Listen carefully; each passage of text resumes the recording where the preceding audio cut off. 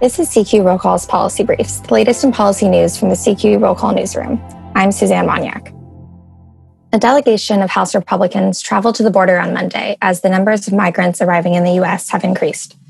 Speaking at a press conference held at the Texas side of the border, Republican leader Kevin McCarthy, who led the 13-member delegation, blamed the Biden administration's efforts to undo former President Donald Trump's immigration restrictions for drawing the increased levels of migration.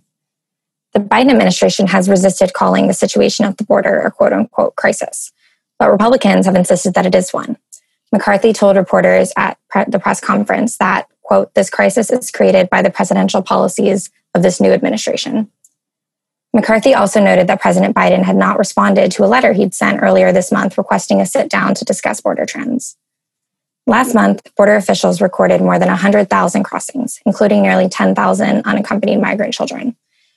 That shows a significant uptick from last year, but is still well below the migration seen in the spring of 2019 under the Trump administration. Nonetheless, it has presented a challenge for the Biden administration, which must now safely process children who are entitled to certain legal protections during a pandemic. Following news reports that migrant children have been held beyond the 72-hour legal limit in border jails, which are short-term detention centers not designed for children, Homeland Security Secretary Alejandro Mayorkas announced over the weekend that FEMA would be stepping up to support those efforts to transfer migrant children from the border facilities to shelters run by the Department of Health and Human Services, which is the government department charged with taking care of unaccompanied migrant kids. After the Republican lawmakers' conference, Congresswoman Veronica Escobar, a Democrat whose district includes El Paso, told reporters that she had written McCarthy last week and offered to arrange a meeting with immigration lawyers and human rights activists to give him what she described as the complete picture, but that the Republican leader had not taken her up on her offer. He obviously only wanted a very narrow perspective, she said.